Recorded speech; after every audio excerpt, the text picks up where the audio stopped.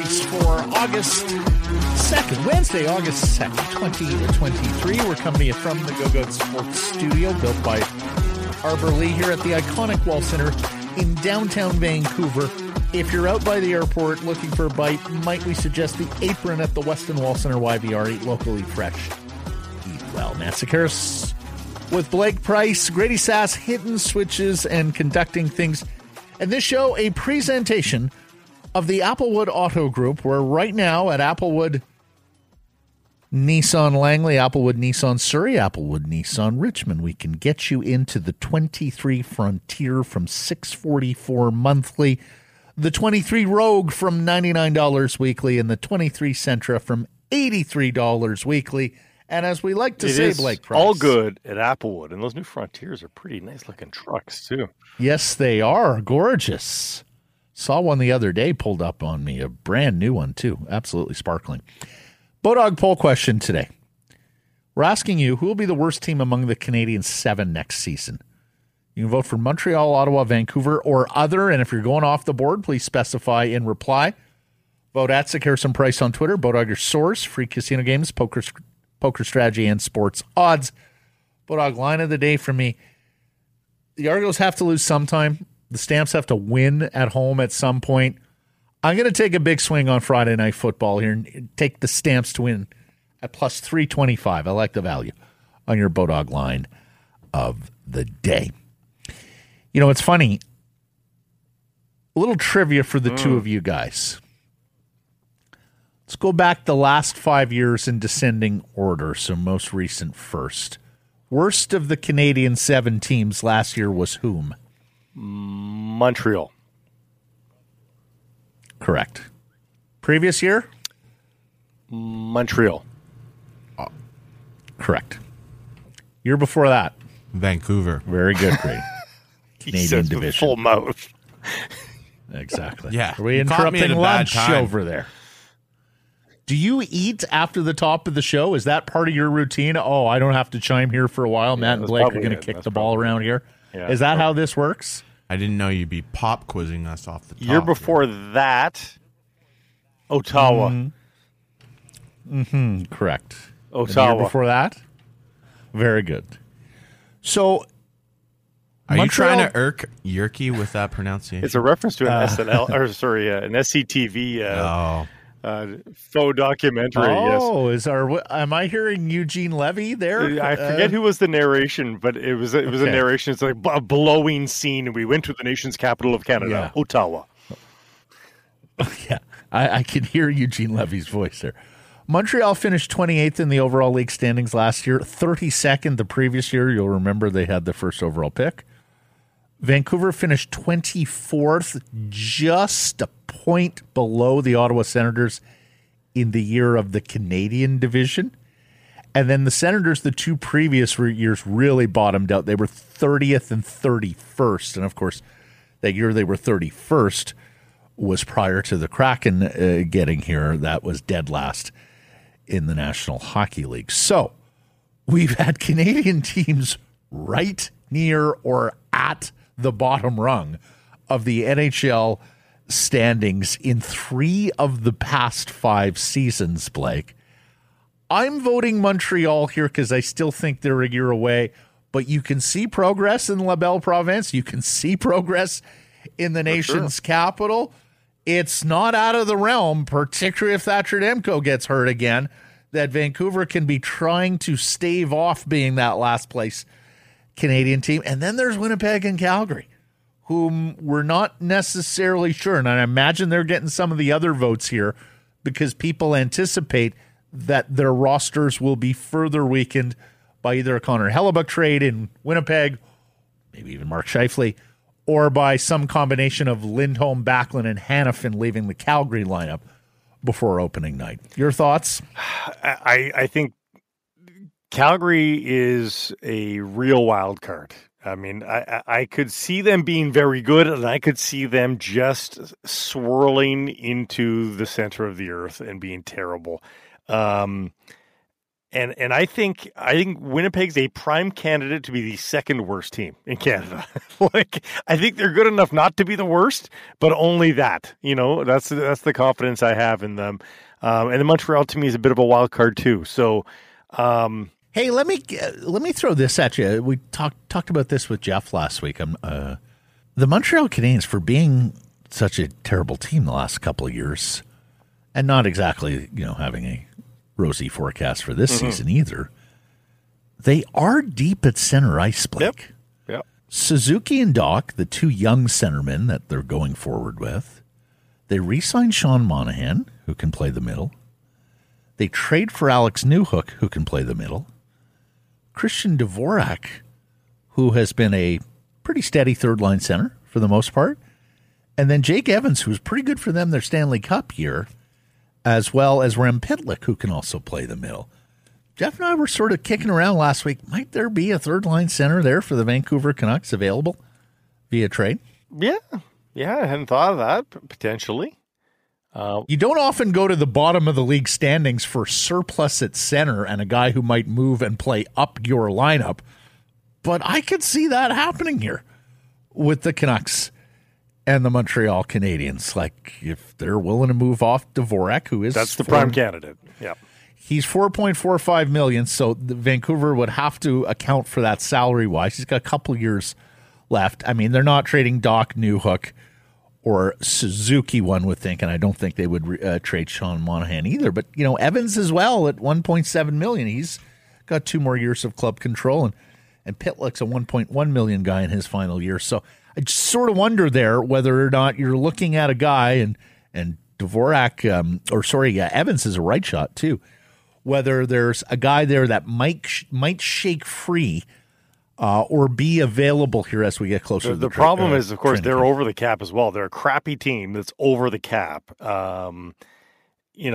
want relief as well. So getting relief from Christian Dvorak probably would suit them well, but they can't take much back in return, Now, you say they're over the cap. Is that's accounting for Carey Price on LTIR? Because that's a $10 million plus salary, which, of course, the Montreal Canadiens will not be accounting 18 for. 18 no trade list for Dvorak, too, that needs to be noted as well. So, yeah. Anyways,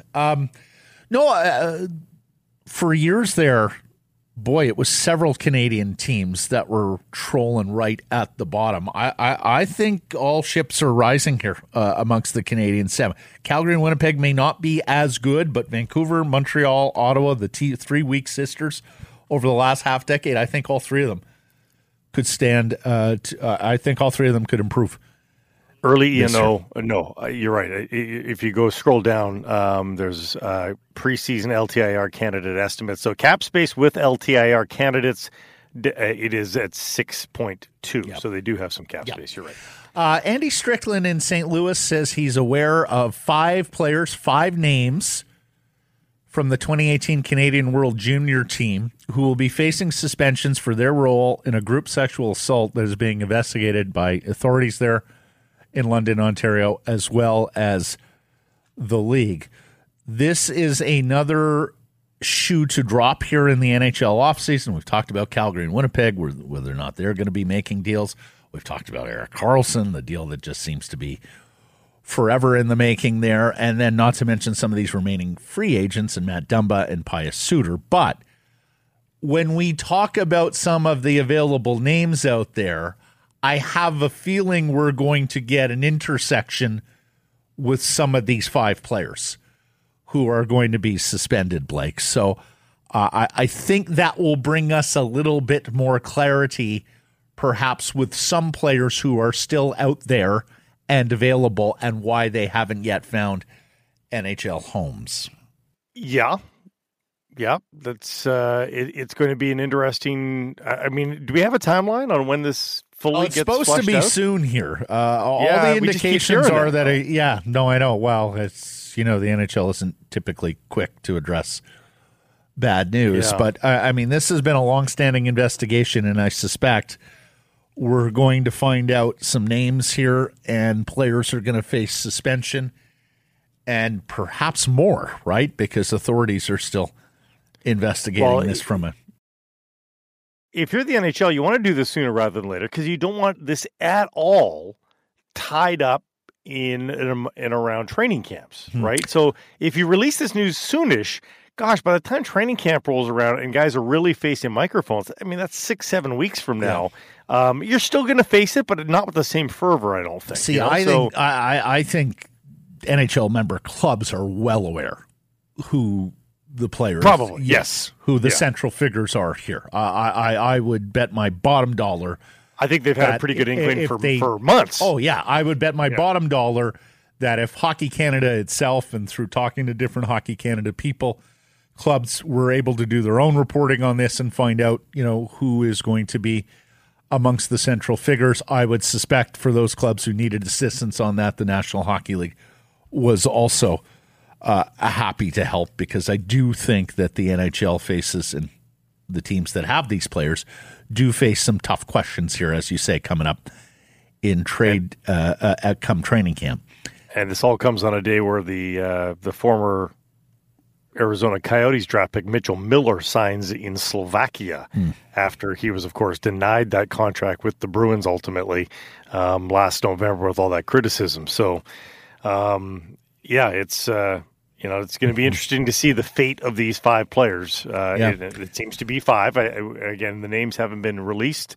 People have their sneaky suspicions about who the 5 are, but you wonder what fate lies for them after whatever suspension is served even. There are reports out of Switzerland that Sven Berchi, the former Vancouver Canuck, is going to retire. He had a disappointing year last year back home in Switzerland. We discussed that later in the show with Frank Corrado and Chris Gear, 2 guys who intersected with Sven during his time in Vancouver as a Canuck. Then there was this. We talk about how the Canucks are improving in a lot of ways here, including front office, managerially, and the contracts they signed. Dom Lucian of The Athletic did a study and a ranking of NHL team contract efficiency. The Vancouver Canucks rank 18th.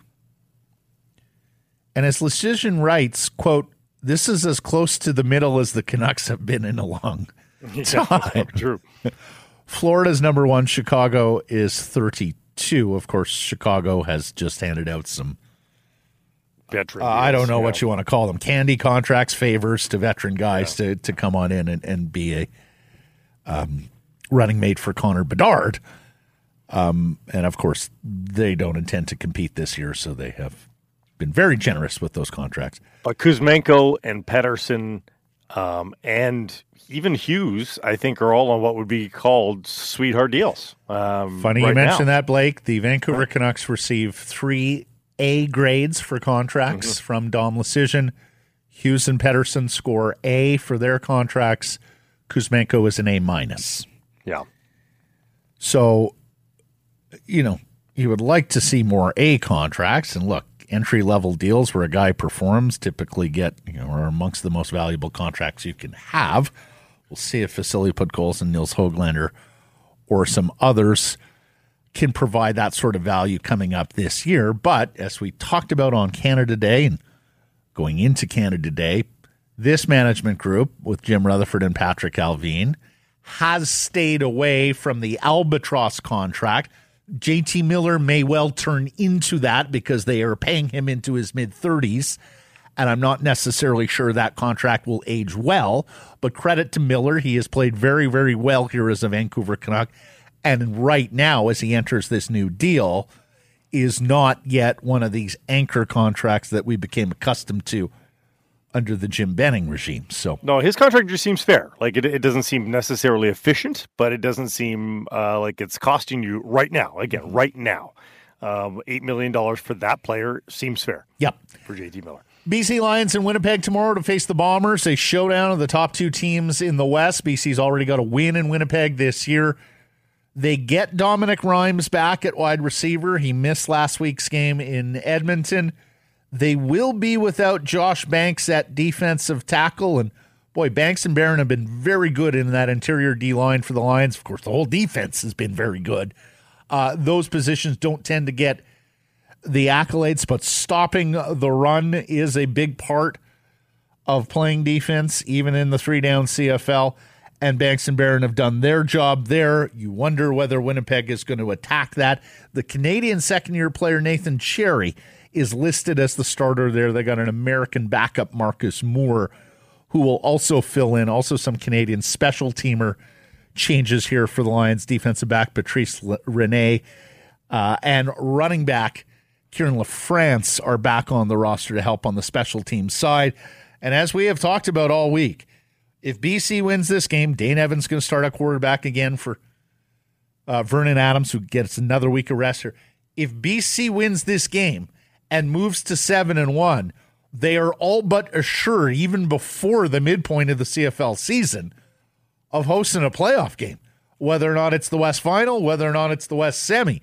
But if you win this one, unless the bottom completely falls out in the second half of the season, you're looking at a second straight year where you're going to be hosting a playoff game. It will give BC ample time to sell that game. I know Farhan was daring to dream about maybe 40,000 at BC Place if you can host the West Final later this year.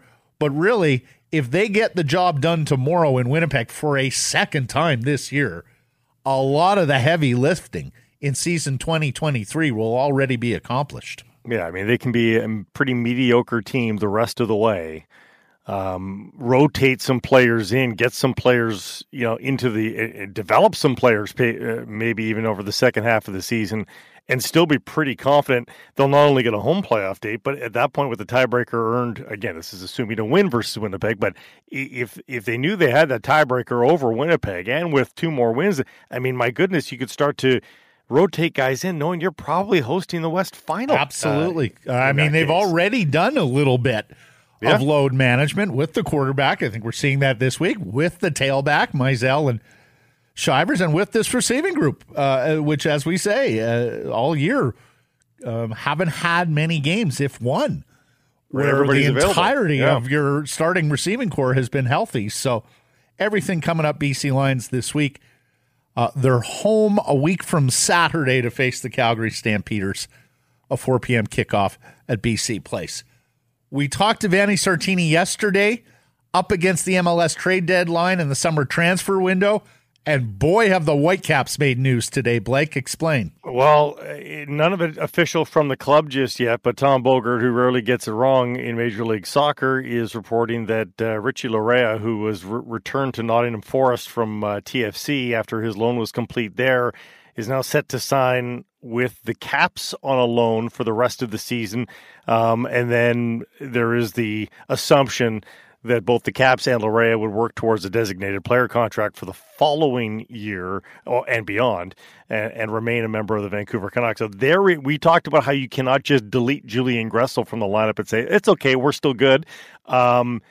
But you can't put Richie Larea back in there and say, it's okay, we're still good. I mean, that is a top flight player, a little bit different player than Julian Gressel.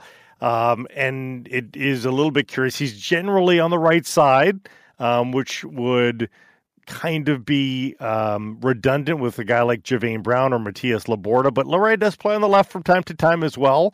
So maybe we see that change for him. But regardless, it's a quality player.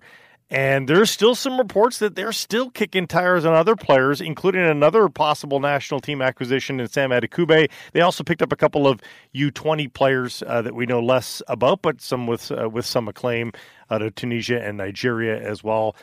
They've also re-signed Ranko Veselinovic and loaned out Debra Caicedo to Junior FC in the Colombian League. So they're saying goodbye to Debra Caicedo, who just was not the same this year after that knee surgery in the offseason. Yeah, and Vanni said it. He wants a wide player. Joked about how he was messaging through the media to Axel Schuster. So Larea fits the bill there. And then, for my money, Blake, Adekugbe would be righting a wrong. You're talking about a Vancouver Whitecaps FC youth player who was with them through 2017. There was a lot of development time that went into Adekugbe, and he's flourished since leaving Vancouver, as you mentioned, making a Canadian national team, playing at the World Cup. So and Larea, most people know him as a TFC player, but Nottingham Forest acquire him as a championship player. You're adding a championship level player, and potentially, and we'll see if Adekugbe can get across the finish line. But if he comes in too, a Turkish league player, I mean that's a big improvement for the second half of the season. Not second half, final third of the season for the Vancouver Whitecaps. Mm-hmm. Was Nottingham Forest not Premier League last year, or did they just get promoted? I thought they just got promoted, perhaps. Yeah, they won the 22 championship. I thought they were a Premier League team last year. I stand to be corrected. 22, 23, you're right. They were. Yeah, yes. they were a Premier League. But he League. wasn't with them during the Premiership year. He would have been only with them during the championship season a year ago. We're giving away a 4-pack of tickets to see the Whitecaps play Friday at BC Place against Tigra. This is in Leagues Cup. A huge Mexican side is coming to town. Text hashtag Whitecaps to 778-402-9680. That's 778-402-9680. Hashtag Whitecaps. Will be announcing the winner on tomorrow's show. It was 2 years ago Monday that the Caps added Ryan Gauld, Blake. You'll remember 2 years ago the disaster over at Starlight against Pacific FC, and then here came this Scottish playmaker.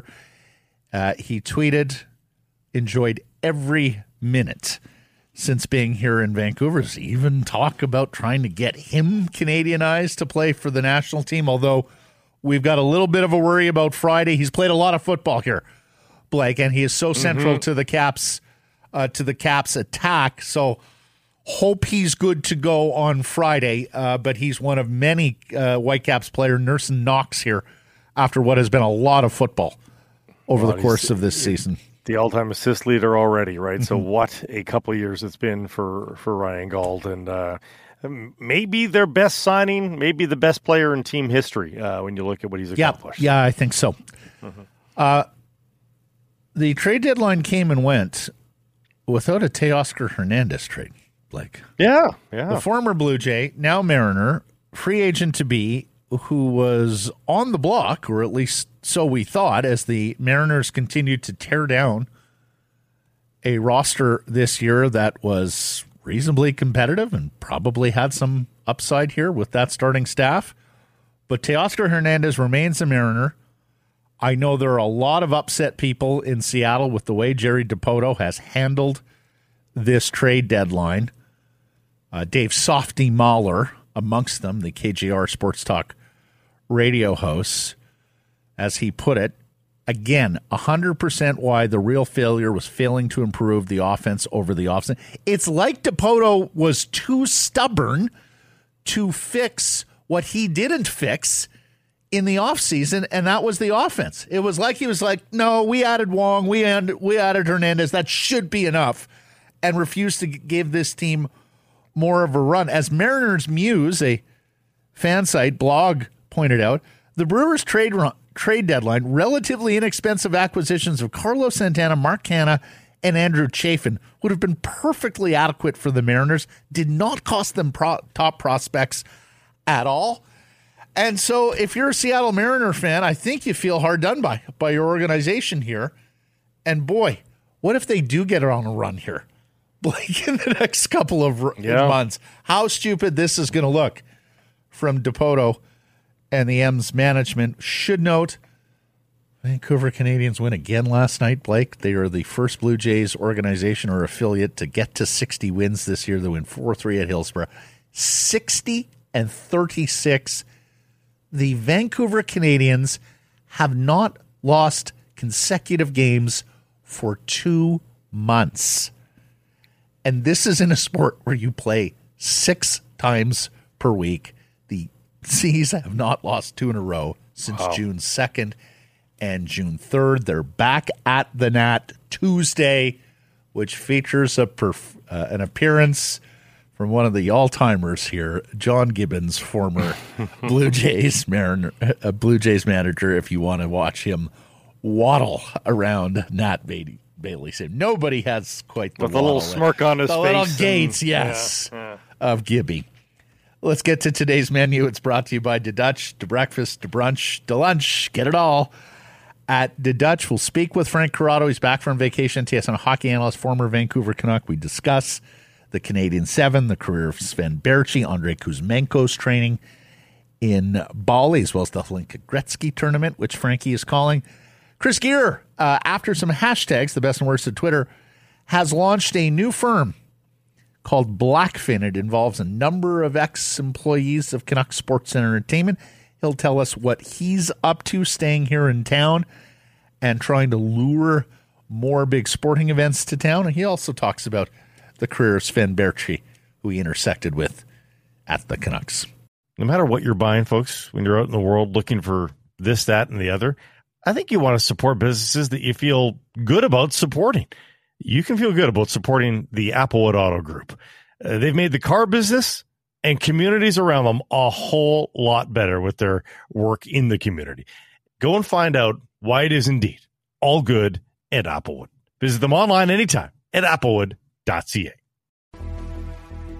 Let's get into it. I don't know if it was malicious. Probably not. But I do know it was another WTF moment. My question to ownership would be, was it worth it? And the architect, and I use that term loosely, given there wasn't much architecture, more finger painting with this team. It's like the running of the Bulls in Pamplona. You know someone is going to get hurt. That's what you all need to understand here, right now.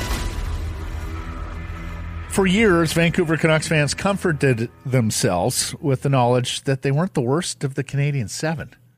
The Ottawa Senators, under the bizarre stewardship of late owner Eugene Melnyk, were the most dysfunctional Canadian NHL franchise. Then came a full teardown rebuild from the Montreal Canadiens, just one year removed from an appearance in the Stanley Cup Final, and the Canucks had some breathing room. They were the worst of the worst in the Canadian lot during that Canadian division year in the pandemic, but the Habs and Sens have saved them from that indignity in 4 of the last 5 years. Don't look now, but the Eastern Canadian teams are getting better, and the race to stay out of the cellar is upon us. The Senators added Jacob Chychrun at the deadline last season for draft picks, signed Vladimir Tarasenko, Jonas Korpisalo in free agency this summer. Plus, they got several young players, Stutzla, Tkachuk, Pinto, Sanderson, who figure to improve from with more experience, not to mention a healthy season from top 6 center Josh Norris, who missed almost all of last year. The Canadians may well occupy the Canadian basement for a third season running, but progress is evident in Montreal, too. They're deep at center. They developed young defensemen last year, and 2022 first overall pick, Juraj Slafkovsky, should improve and play a whole season after just 10 points in 23 games in his rookie campaign. Now, as we've discussed this summer, the Canucks need to jump several teams to make the playoffs, and 2 Western Canadian clubs squarely in the crosshairs. The Winnipeg Jets, Calgary Flames. They were the 2 teams battling for the final Western playoff spot last year. Winnipeg got in, Calgary just missed, and they may not be done with their summer makeovers. Jets may well trade goaltender Connor Hellebuck after moving center Pierre-Luc Dubois prior to the draft. Then there's Calgary, which has rid itself of coach Daryl Sutter, but the damage may already be done with Elias Lindholm, Michael Backlund, and Noah Hannafin already indicating that they want out. The Canucks may get some help from their old Smythe Division rivals, but the cellar dwellers back east are rising. And staying out of the Canadian 7 basement, well, it may prove more difficult this year than in the recent past. That's Welcome At for today. We invite your feedback channels as follows on email live at sekeresandprice.com. You can text 778-402-9680. It's a Great Clips text message inbox on Twitter at NatSekeres, at Sekeres and Price. And the Welcome Mat is a presentation of Great Clips. Download their app today to find a salon near you. And there's 37 salons in Vancouver and the Lower Mainland. Happy Hour brought to you by Yellow Dog Brewing, Neighborhood Brewing, Workshop Spirits. And the weather's getting a little cooler, but we're still pretending we're thriving in the summer. That's summer heat with Workshop Spirits. Ombre Margarita. Hi there. Hard lemon iced tea. And hi there. Our peach iced tea will keep you feeling tropical all year long. End of the workday. Treat yourself to a Yellow Dog, Neighborhood, or Workshop Spirit.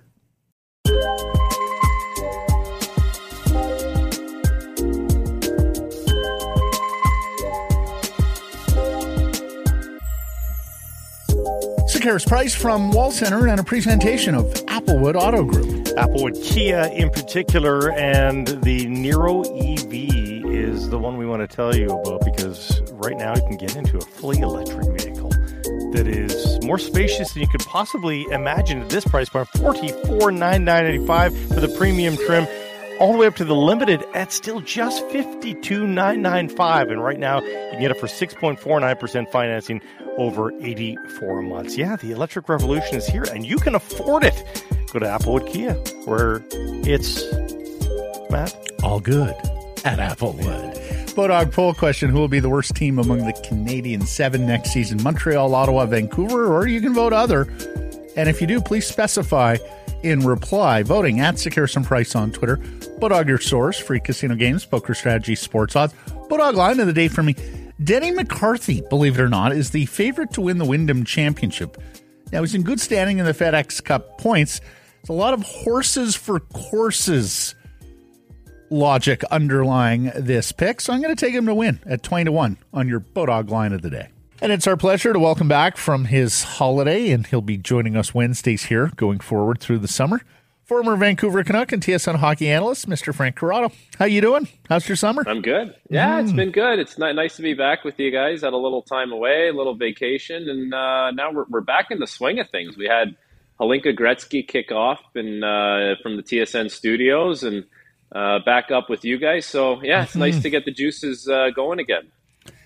Indeed, my friend. We're going to ask you about the Vancouver Canucks, the Canadian 7 here, Elias Pettersson and Andrei Kuzmenko, in a second. But you were telling us there off air, Hlinka Gretzky is kind of a tough tournament to broadcast because this is the first time where you really get to know these players. They don't have a lot of history going into this tournament, and yet still there are already some terrific draft prospects on this Canadian side, including an exceptional player, Michael Misa of Saginaw in the OHL, as well as a couple of right-shot defensemen, which could well be top 10 picks next year in the draft. Henry Muse and Zane Perek, two more OHLers. Yeah, I mean, like Misa is every bit of the word exceptional. He's quite the talent, and for a young player to be doing what he's doing in that tournament and kind of leading the charge for that team, it's very impressive. And Zane Perek, like I remember my 16-year-old year being a defenseman in the OHL. It was basically survival. And he scored, I believe he scored 21 goals this year with Saginaw. I would be hard-pressed to think that I got more than 50 shots on net as a 16-year-old in like 60-something games. Like I know there were times where I left the rink as a 16-year-old, and I can honestly say I didn't need to tape my stick in between periods. I didn't touch the puck very much. So, a lot of talent on the Canadian side. We've been, myself and Victor Finley, we've been calling the U.S. games. And there's a player on that team by the name of Trevor Connolly, who's going to be going to Providence College in 2024. He plays for Tri-City in the USHL. Like I think that's a name people will be talking about maybe in the late first round, early second round when it comes draft time. He's quite the talented player, and he's very hardworking. Like he's got a motor that doesn't really stop. And for the U.S. team, as I'm sure people know, it's not the national team development program. This is not their. This tournament isn't part of their schedule, so it's a little bit of a best of the rest when it comes to the American players. And no Cole Iserman, for instance. Yeah, exactly. No Cole Iserman. So there's, you don't have that.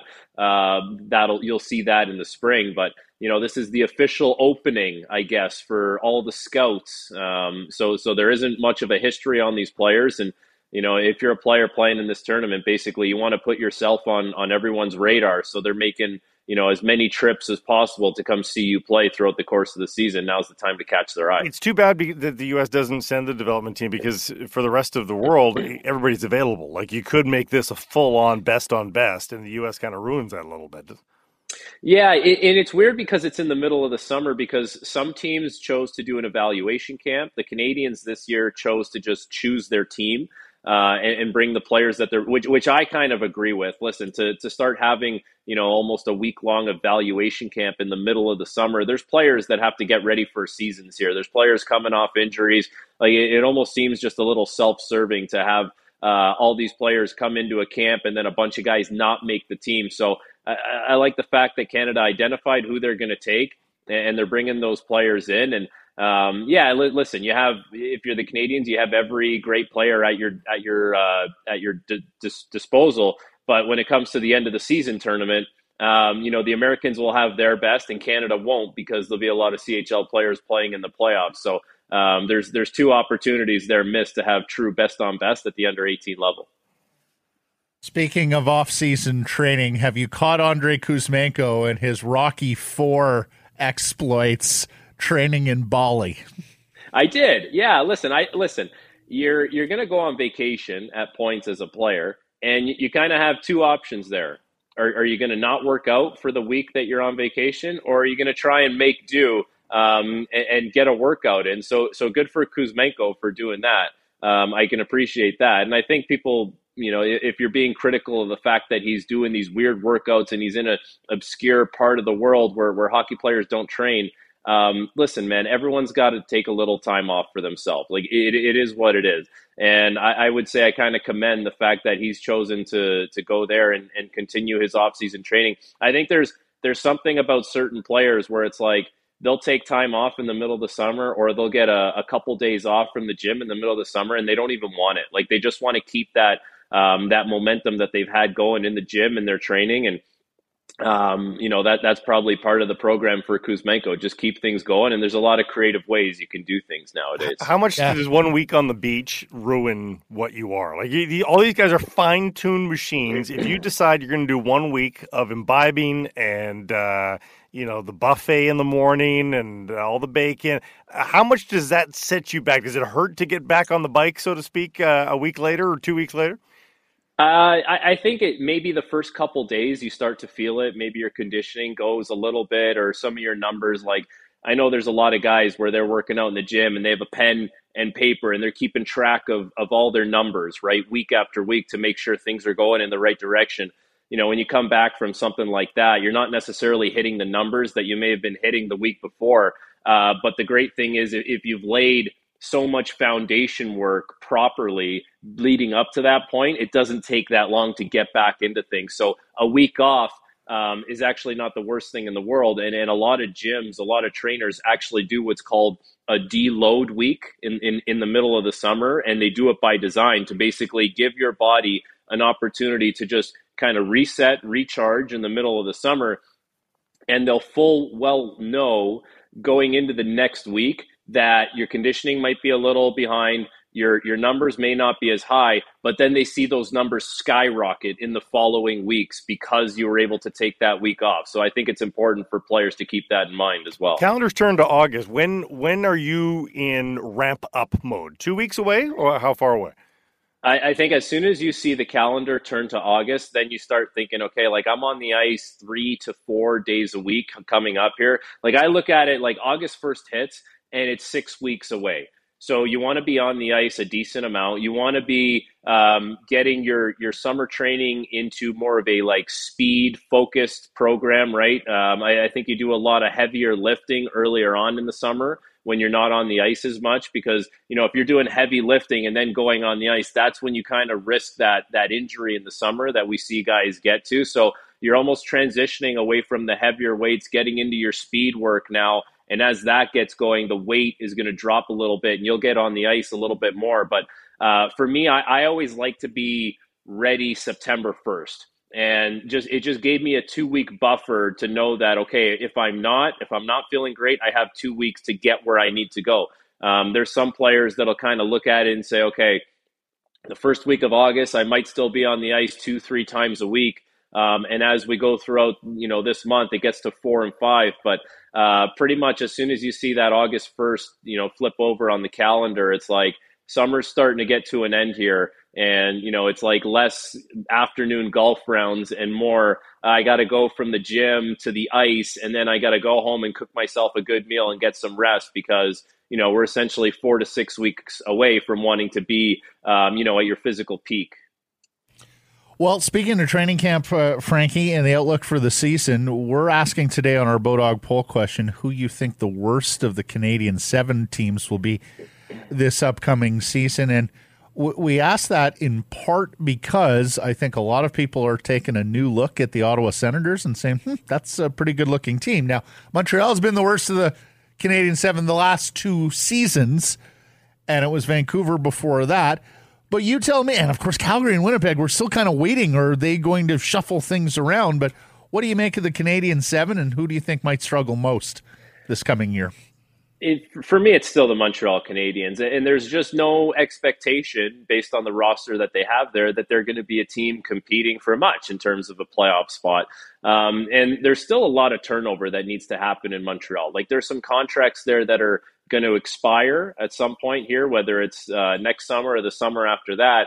And I would imagine Kent Hughes is saying, okay, like, let's just get to the point where those contracts expire because they're too hard to move, and we're not in a position where we want to start throwing in sweeteners. So as long as you have that going on your team, it seems like it's difficult. Now, Vancouver's in a different position because Vancouver has a couple contracts that maybe you'd like to move on from, but Vancouver has a number 1 center, a number 1 defenseman, and a number 1 goalie, like true studs in the NHL. And you can build around that. And they have done a better job of building around that. Like, for me, the Canucks are a team that, if everything goes well, they should be in the playoff mix, like within a few points. Like, I would imagine, with the way the blue line can play out this year, a full year of Hronek if he stays healthy, and Carson Soucy on the back end, like Ian Cole playing on your third pair. I like the way that blue line looks. I like the way the cap structure looks on that blue line. And, there was never a real issue as far as wingers go for the Vancouver Canucks. So if Rick Tocchet can have the team playing better defensively as 5-man units up and down the ice, and everyone stays healthy, like, there's an opportunity for the Canucks to make the playoffs there. I don't see that for the Montreal Canadiens. For the Ottawa Senators, like, the expectation is they're a playoff team and not just sneaking in. Like, they absolutely should be a playoff team. And I think, Pierre Dorion took a risk with Alex DeBrincat, bringing him in. It didn't work out, but essentially he's found a way to turn DeBrincat into Kubalik, who has the potential to play in the top 6, but he's a top 9 guy who has been productive. And, if you've watched him play ever, you can be a fan of the way he plays. He plays a hard game. He's a great skater, and he's a busy kind of player. They bring in Tarasenko, who can replace some of the goals that you lose in DeBrincat. They bring in a young prospect. That's not going to matter. But, in the grand scheme of things, like, it's a nice piece to have. A healthy Josh Norris is going to go a long way. Like, I'm a believer in his. I think he's an outstanding player. And if he stays healthy, he'll have an opportunity to show that. And they rebuilt their blue line. So there's no reason why the Ottawa Senators should be anywhere near the bottom of the standings. Just going through the other Canadian teams real quickly. Toronto's going to be a good team. Edmonton's going to be a good team. How can you not with the players that they have signed up front? Winnipeg Jets, I think that's a slam dunk, the trade that they make for Dubois to bring in Velarde and Iafallo. And not only are they players that you're going to have under contract and cost controlled for a little while, they're actually good players who can help you now that are young. So that's great. And then when it comes to Calgary, like, if Jonathan Huberdeau is an 80-point player again, if Nazem Kadri has a good bounce back year, and the biggest one of all, Jacob Markstrom, like, if he plays like a $6 million goalie, that's a team that should be in the playoff mix as well. So, you go through the list, there's 6 Canadian teams that should be, in the playoff mix. And there's one team that they don't have the expectations to be, nor should they, with what, kind of roster overhaul they need to go through. Is there a risk that the Flames just circle the drain? I mean, I know the GM and the coach are gone. The environment should be wholly different, especially with guys that you'd think would be very player-friendly and Conroy and Iginla around them. But it still seems like guys want out to some degree and are promising to not resign. Like, I just wonder if there's still just dissatisfaction and discontent there in the room that will dog them all season long. Not to mention potentially more shoes to drop here trade-wise with some of these UFA and RFAs to be. Well, exactly, right? It's going to be difficult. One of the big challenges for them is going to be getting everyone on the same page and buying in early on. Just because that, okay, Elias Lindholm hasn't re-signed. The team would like to. They haven't done it yet. Michael Backlund essentially doesn't want to be there in the long term. Noah Hannafin essentially doesn't want to be there in the long term. But, like, that can't turn into an attitude thing in the room where it's like, I don't even want to be here. Or I don't like, if you're a player that's signed there with some term, it'd be very advantageous to walk into that room and find ways to get everyone together and on the same page and everyone believing in the program right now, because they kind of got what they wanted. Like, Daryl Sutter is not there anymore, so it's going to be a different approach, and that should help a player like Jonathan Huberdeau, who he needs to live up to $10.5 million. That's a big contract, and he needs to be that player. He doesn't need to be 115 points, but man, like, you need to lead the way for that team and be part of the solution. And the circumstances should fit with Jonathan Huberdeau in the way it went last year with Daryl Sutter.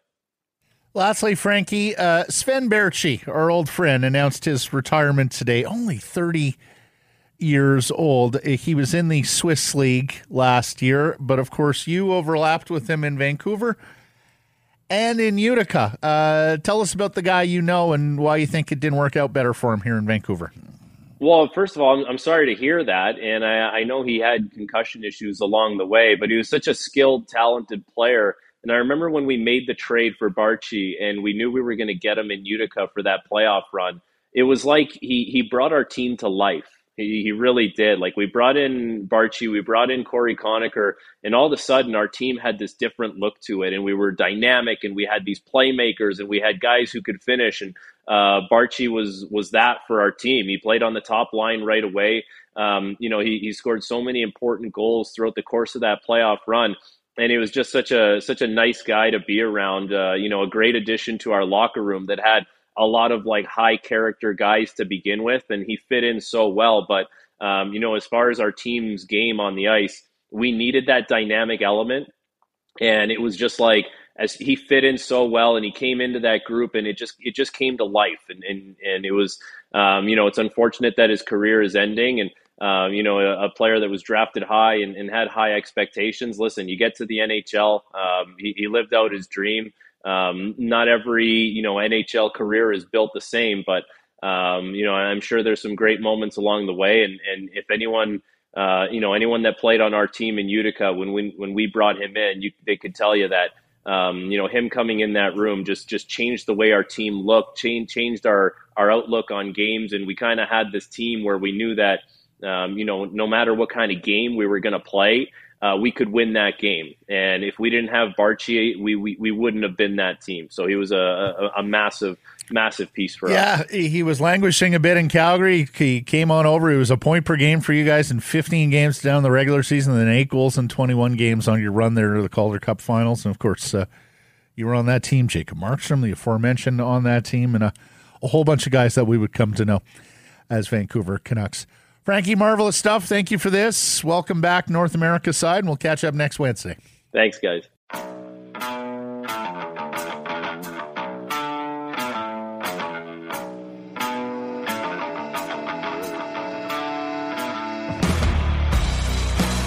It's a Harrison Price from Wall Center presentation, Applewood Auto Group, and hashtags are the best and worst of Twitter, brought to you by Jason Hominick of Jason.Mortgage. A recent Harrison Price listener contacted Jason one month before their mortgage renewal. Jason noticed they could get out of their mortgage, get a lower rate, even with the get-out penalty. They saved money. Had this listener waited for the bank to renew, would have cost them $7,000. That's the advantage you get with Jason Hominick. Find him at Jason.Mortgage. At TSN_sports, Jamaica has done it. Jamaica eliminate Brazil with a draw and book their ticket to the round of 16. We saw a lot of odd results in the Women's World Cup, particularly in the late stages of the group stage. Did we ever? And a Jamaican draw with Brazil was not on most people's bingo cards. No. And in so doing, eliminated Marta. Yeah. From her final World Cup. She joins Christine Sinclair on the sidelines, having not made it out of the group stage. So, I mean, there were two incredible scenes here in the last 24, 48 hours from the FIFA Women's World Cup. Not just Jamaica advancing it. And, Blake, Jamaica was clean sheet through group play. They did not allow a single goal, first Caribbean team to enter the knockout stage of the Women's World Cup. And then there was South Africa through for the first time to the round of 16, and there was some celebrating going on with the South African side on the pitch in the locker room. And then before they got on the bus, they posted video of everybody singing and dancing a traditional celebration song before they got on the bus. So it has been a topsy-turvy World Cup down under. And who knows who's going to win this thing at this stage of the game. Well, I guess the U.S., if they find their form, are still the heavy favorites here. But the way this thing has gone, we could have a total upset final with a couple of teams that had no business or had no intention or had no expectation that they could be there playing for all the marbles. No, I think the women's game has been shook because it really has. The depth of the field. We talked about this yesterday a little bit, but it's just more evidence. It's anybody's tournament. It's crazy to say. Mm-hmm. And the Jamaicans. Do we know who they're playing next? I don't have a bracket. They have. That's right. They still to be determined. So. Yes, South Africa is going to play either Switzerland or Spain going forward here in the quarterfinals. Okay, from me, at Oren Weisfeld, covering the Canadian men's national team. This is basketball, which centralized yesterday in Toronto in advance of the FIBA World Cup. Canada basketball GM Rowan Barrett says so far so good on Jamal Murray's health, but the medical team will have to make a decision on him closer to.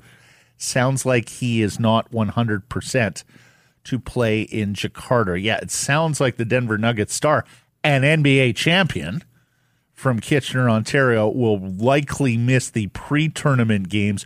Who knows how much he's going to play at the World Cup? As others explained there, it has been a long season for Murray when you look at the fact he played into mid-June. Then there's this from Josh Lewenberg, and of course, you get the pledges from basketball players, but then you actually got to see who shows up. That has been an issue in the past. Everybody showed up. Murray's a little ding, so he may be the one NBAer who is unavailable. Then there's this from Josh Lewenberg at JLew1050. Barrett said there was interest from guys that weren't part of the, quote, summer core, but they opted to stick with the players that made the initial 3-year commitment. He's open to other guys playing in the future and invited them to attend camp as spectators. Leonard Miller took him up on it. Leonard Miller was the 33rd overall pick in this past draft to the Minnesota Timberwolves, and perhaps coincidentally, perhaps not, Chris Boucher had a scheduled workout at the same facility that the men's national team was at yesterday. So who knows, Blake? We could be seeing a script flipped here as well, with all the NBA players wanting to get on board the Canada train after this FIBA World Cup. Yeah, I mean, we've been dreaming of everybody, all hands on deck, the very best 12, and we haven't really come close to seeing that. We've had probably 60-70% buy-in as sort of the best case scenario. Not necessarily buy-in. Sometimes it's been injury and contract situations that have made it impossible. But maybe we're getting closer as these tournaments get closer and as everybody gets better. And if NBA champions start to say, I want to play, I mean, doesn't that lead the way for the rest of them? Say, if this guy's a champ and he wants to play, maybe it's not weird for me to want to play here as well. It's a good sign. It's a good sign for the game in it's a tough group. It's a tough group. They've got France in their group, Latvia as well, but by no means should they finish any lower than second in this group, and quite frankly, they should probably win it. They probably should. Because, of course, Mr. Wembayama is not playing. So No. Disappointment here. Carly Lloyd walking back her opinions. Oh. Yeah. I thought she was spot on in her analysis, but it sounds like someone got to her. At SI Now, I was very critical of the team last night. I've had some time to reflect, to sleep on it, and I want people to understand that I care deeply about this team. That was evidence. I'm sure you do. Doesn't mean you have to walk back the comments. I mean, you're being hired on TV to have an opinion, and that's what it's all about. And you do worry about ex-players sometimes jumping onto the tube and spouting opinions and holding back because they are afraid of backlash, because they are critical. It was a fair comment from Carly Lloyd. There's no need to walk it back, but this is the problem. It gets very insular in the ex-athlete domain, and sometimes they get influenced to not speak their mind. I've got one more. Are you out? Yeah, I'm out. Okay. At Province Sports. No one knows his exact age. Even his name is uncertain. Some call him Smokey, others Midnight. For at least the past decade, after Coors Field in Denver has cleared out of ball players and spectators, a feral cat, again, maybe Smokey, maybe Midnight, has prowled the 76-acre facility that is the home, of course, of the Colorado Rockies of Major League Baseball. Earlier this year, a team of dedicated caregivers who have fed Smokey and other Coors Field cats, of course they're feral, decided that because of disease and old age, it was time for Smokey to leave the stadium for a quiet home where he can spend his golden years. But fear not, Coors Field still a running cats, feral cats. And they think that this has been going on for the entire 28-year existence of the stadium. Barbara Ford, who worked as a meter reader in Denver in the 80s and 90s, told the Denver Post a couple of years ago that feral cats have lived in the neighborhood for decades, long before the ballpark even opened, and that there was a kind woman named Sharon who worked downtown at the time and would spend her lunch breaks feeding the feral cats, Smokey among them. Anyways, Smokey is in good hands now and waiting his or her forever home.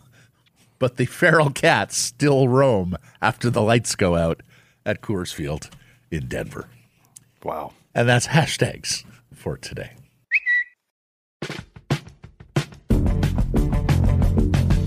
Our next guest is a former assistant general manager of the Vancouver Canucks. He just yesterday launched a consulting and law firm earmarked for businesses, teams, and individuals in the sports and entertainment world. It's our pleasure to welcome Chris Gear back to Sekeres & Price. Congratulations. Nice to hear your voice, see your face again. How you doing, Chris? Yeah, I'm doing great. Thank you both for having me and for giving me a little bit of a platform for the new business. And it's nice that in the future you can refer to me as something other than a former something. That's right. It's always nice to have a current something. Yes. He is the principal of the Blackfin Sports Group then. Let me redo that, Chris. Tell us a little bit about Blackfin, who you are and what you do, and of course this team you've assembled, which a lot of familiar names there. Yeah, Blackfin was really born out of wanting to do what I know and love, and that's the sports entertainment industry that I've been involved with for over 20 years, from my 6 years with Vancouver 20 Olympic Committee to 12 years with the Canucks, and then even the media bits with Daily Face-Off and working with the Canadian Olympic Committee on a 2030 bid.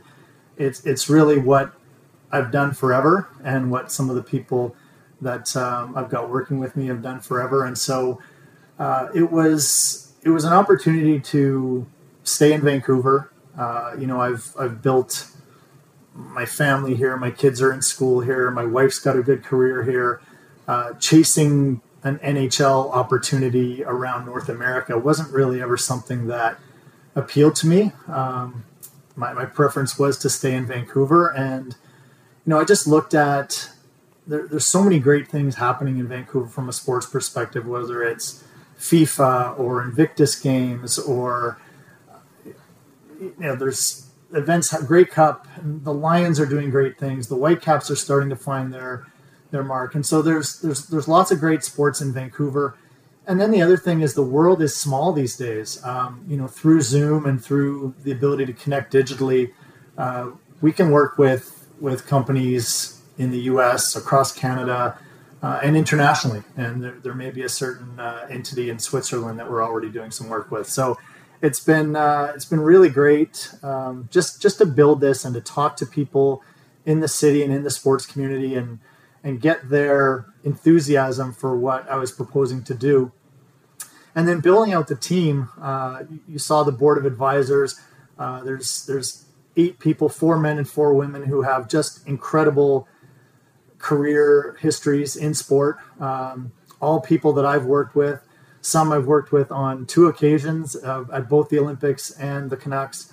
But when I approached each one of them for the particular skill set that they provide, and obviously we've got a communications professional, a marketing professional, a government relations professional, hospitality, sponsorship, and then capping that off with an NHL icon in Trevor Linden and Olympic gold medalist in Christine Nesbitt. Just have this breadth of talent and experience that can add to our group, and they won't be day to day in the operation, but they'll contribute whenever we have a reason to call upon them or where we have a client that could use their expertise. And so when I reached out to each of them, it was just this overwhelming desire on their part to help and to see us succeed. And so I was so grateful that they were so willing to jump on board without hesitation. And it's been fantastic. So we'll see how it all evolves, but excited to get started. Is that Swiss operation you referenced the IOC? Or are you already doing business with the IOC, Chris? Yeah, there was a pre-existing relationship, obviously, from my time at Vanoc. So we're finding ways to help them. I can't comment on that too much just because of their, they've got professional relationships with firms that are sponsors. So ours is not anything like that. But, Gotcha. But we can provide them a little bit of help. Yeah. Gotcha. Can you see a world in which your group helps to land big events in Vancouver? Do you think that's an avenue that will be explored? I would love to do that. I think we're going to be open to a lot of different things at first. Some will be strictly legal. Some will be helping to bring about partnerships, whether that's on the corporate side. I think there's a lot of opportunity to help brands. We've been on the property side for so long, me in particular with the Canucks and with Vanoc, that I've seen how the property tries to sell itself and what assets it wants to give and how it approaches, conducting events and putting on spectacles. And so I think there's an opportunity for us to work for the brands out there that want to be connected with sports and, show them our inside knowledge of working with teams, leagues, and events. So I think there's an opportunity there.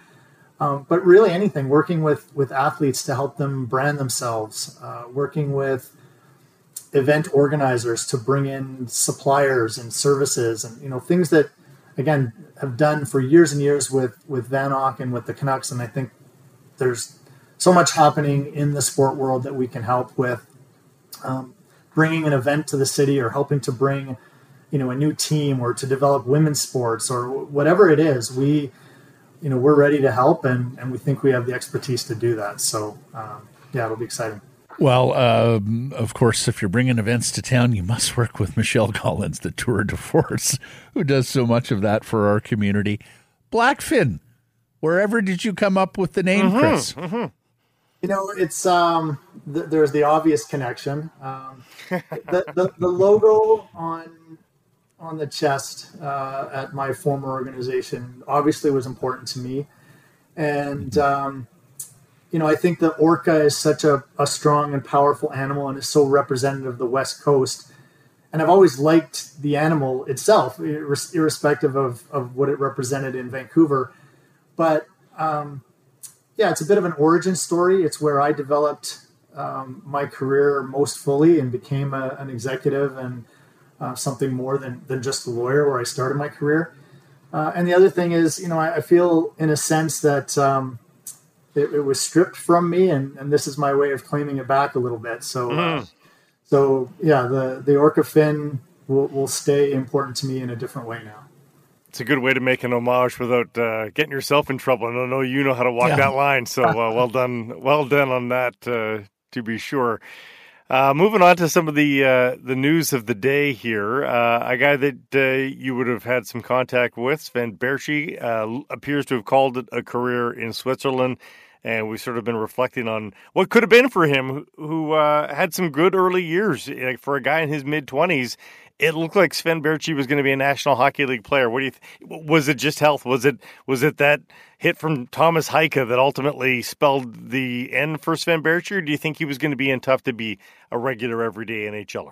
Well, I think the beginning of his career was really strong, and sometimes a player on a weaker team maybe shows better than he would on another team. And so I think there was an element of Sven played higher in our lineup than maybe he would have otherwise. But he did show a lot of chemistry with Bo, and he did have a lot of offensive talent. And I think that injury really did set him back and just, changed the way he played and maybe changed his willingness to have some of the battles on the wall or in tight around the net. And so, that's a pretty scary injury when you have, severe concussions and brain trauma like that I think it is hard to come back from. And so, I do think Sven could have had a much more significant NHL career. But I'm glad to see that he had some time in the Vegas organization and then played in Europe. And, he's a really good person. He and his wife and kids were a big part of that organization and the culture, because he was such a good person, and you can never have enough of those guys around your locker room. So if this is it for him, I certainly wish him well. And too bad to hear. Lastly, Chris, we saw you tweeting after the Sebastian Aho contract extension in Carolina, and you think that's reasonably good news, the deal that Aho and the Hurricanes came together on for the Vancouver Canucks and their efforts to re-sign Elias Pettersson. Explain. Yeah, I just think that the way salaries have been going, there was a potential for Aho's deal to be above 10. And the fact that he came in at 9.75, I think he's a strong comparable for Petey. I know Petey had significantly more points in this last platform season, but from a goal scoring perspective, from an overall team contribution perspective, a defensive awareness perspective, I think they're actually quite comparable. And so, I think Petey will get more, but I don't think the gap should be so significant. I think the bigger gap will be if you compare Petey to the Pasternaks and Matthews of the world, who have scored, I mentioned this last week with Blake and Jeff, but 55, 60 goals. That's a whole different dimension, and this league still pays for goal scoring. And so I think when you're talking about the numbers that Pasternak and Matthews are at, there's got to be a significant discount to where Petey is. So I see Petey as being above Aho, but not approaching those numbers. And, somewhere between 10 and 10.5 is probably a realistic number, which, given where salaries are at, I think is something pretty reasonable for the Canucks at this point. August 2nd, still a lot of time left. When would you begin to get concerned about Pettersson and the extension? A month from now, when the season starts, when training camp starts? Lay out the timeline for me. Put your AGM hat back on. Lay out the timeline for me to when you would want this deal done and when you would be concerned if it isn't yet done. Yeah, it's a tough question because obviously there is still time. They could go all the way to the next trade deadline, really, before getting something done. And usually those sorts of dates and pressure points is what really forces people into action. The longer they wait, there's the potential for Petey to start the season. And if he's on pace to score, 50 to 60 goals, then the number only goes up. So you obviously want to get it done sooner than later. He's he along with Quinn and Thatcher are kind of the cornerstones of your franchise going forward. So yeah, you'd love to lock it up early, but keep in mind the agents are going to control this process more than the team, unless the team just overpays to get it over with. If you're trying to get a reasonable deal and fit it within your cap structure, the agent's going to have a lot to say about that. And so they may be waiting to see where the market goes or if other guys sign over the next few months that help Petey's case. And so it's not going to be easy. That no amount of desire to get this done is going to make it happen if if the other side doesn't want it equally bad. So it'll be interesting to watch. I don't know that I'd be concerned unless I'm hearing the wrong signals from Petey's camp, as long as they're still engaged in a dialogue and maybe the number's not quite right, but they're still active in the dialogue, then I think I'd still be reasonably comfortable to let it play out. But let's ask you this. They don't want to get into a qualifying offer year, right? They don't want to get into an arbitration settlement, do they? They would just want a clean signing. Would that be failure to get to qualifying offer year? I think so. It's still an option available to you if things get a little dicey and you want to just say, look, we've still got one more year to try and figure this out. We'll qualify him. He can play on that contract. We can either look for an extension or use that period of time to trade him. But, obviously, like I said, he's so key to your franchise that it's much better idea to just try to lock it down now. But again, if things go squirrely, that is an arrow in their quiver that they have to be able to take out if they need it. Well, marvelous stuff, Chris. Thank you for the analysis there. Congratulations on the formation of Blackfin. We look forward to its activities. And for those that don't know, Trevor Linden's part of this, former Canucks COO Trent Carroll is part of this, former Senior VP of Comms Chris Brumwell is a part of this. So it's a fantastic team. We're in your corner. Wish you the best, man. Catch up soon. Very much. Yeah, I appreciate all the support and the time with you guys over the last year and a half. It's been fun. So hopefully we'll keep it up.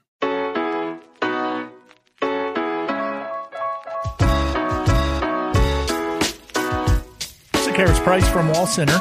A presentation of Applewood Auto Group. You can text us 778-402-9680. It's the Great Clips text message inbox. Great Clips. It's going to be great. Here are some omissions from yesterday's program. Well, first and foremost, there was this segment yesterday, which was hijacked by the hiccups. Better today. So lack of air, the omission of air. Don't know. Who knows what causes the hiccups? And please don't send me the explanation. I don't need the wiki. I don't care. And then I said the Canadian basketball team en route to the Philippines. Their pool is actually in Jakarta, Indonesia. It's a sort of odd hosting arrangement for the FIBA World Cup, where Japan, Indonesia, and the Philippines are all involved in hosting games and hosting groups. Time now for Blake Price's Bodog line of the day. Bodog, your source, free casino games, poker strategy, sports odds. So you like what you got. Time for Leila Annie Fernandez to get going here in the hard court season. There's a couple of women's tournaments. They're in Washington, though, taking on Maria Sakkari. She's the underdog, but not by much, plus 135 on Leila to get her game going. On your Bodog line of the day, thanks for listening, everybody. A reminder to follow us wherever you subscribe to us and Rinkwide, wherever you get your podcasts, and then follow us on Twitter, Insta, Facebook, YouTube, and TikTok, and, of course, support those community sponsors you hear us talking about. Keep it local.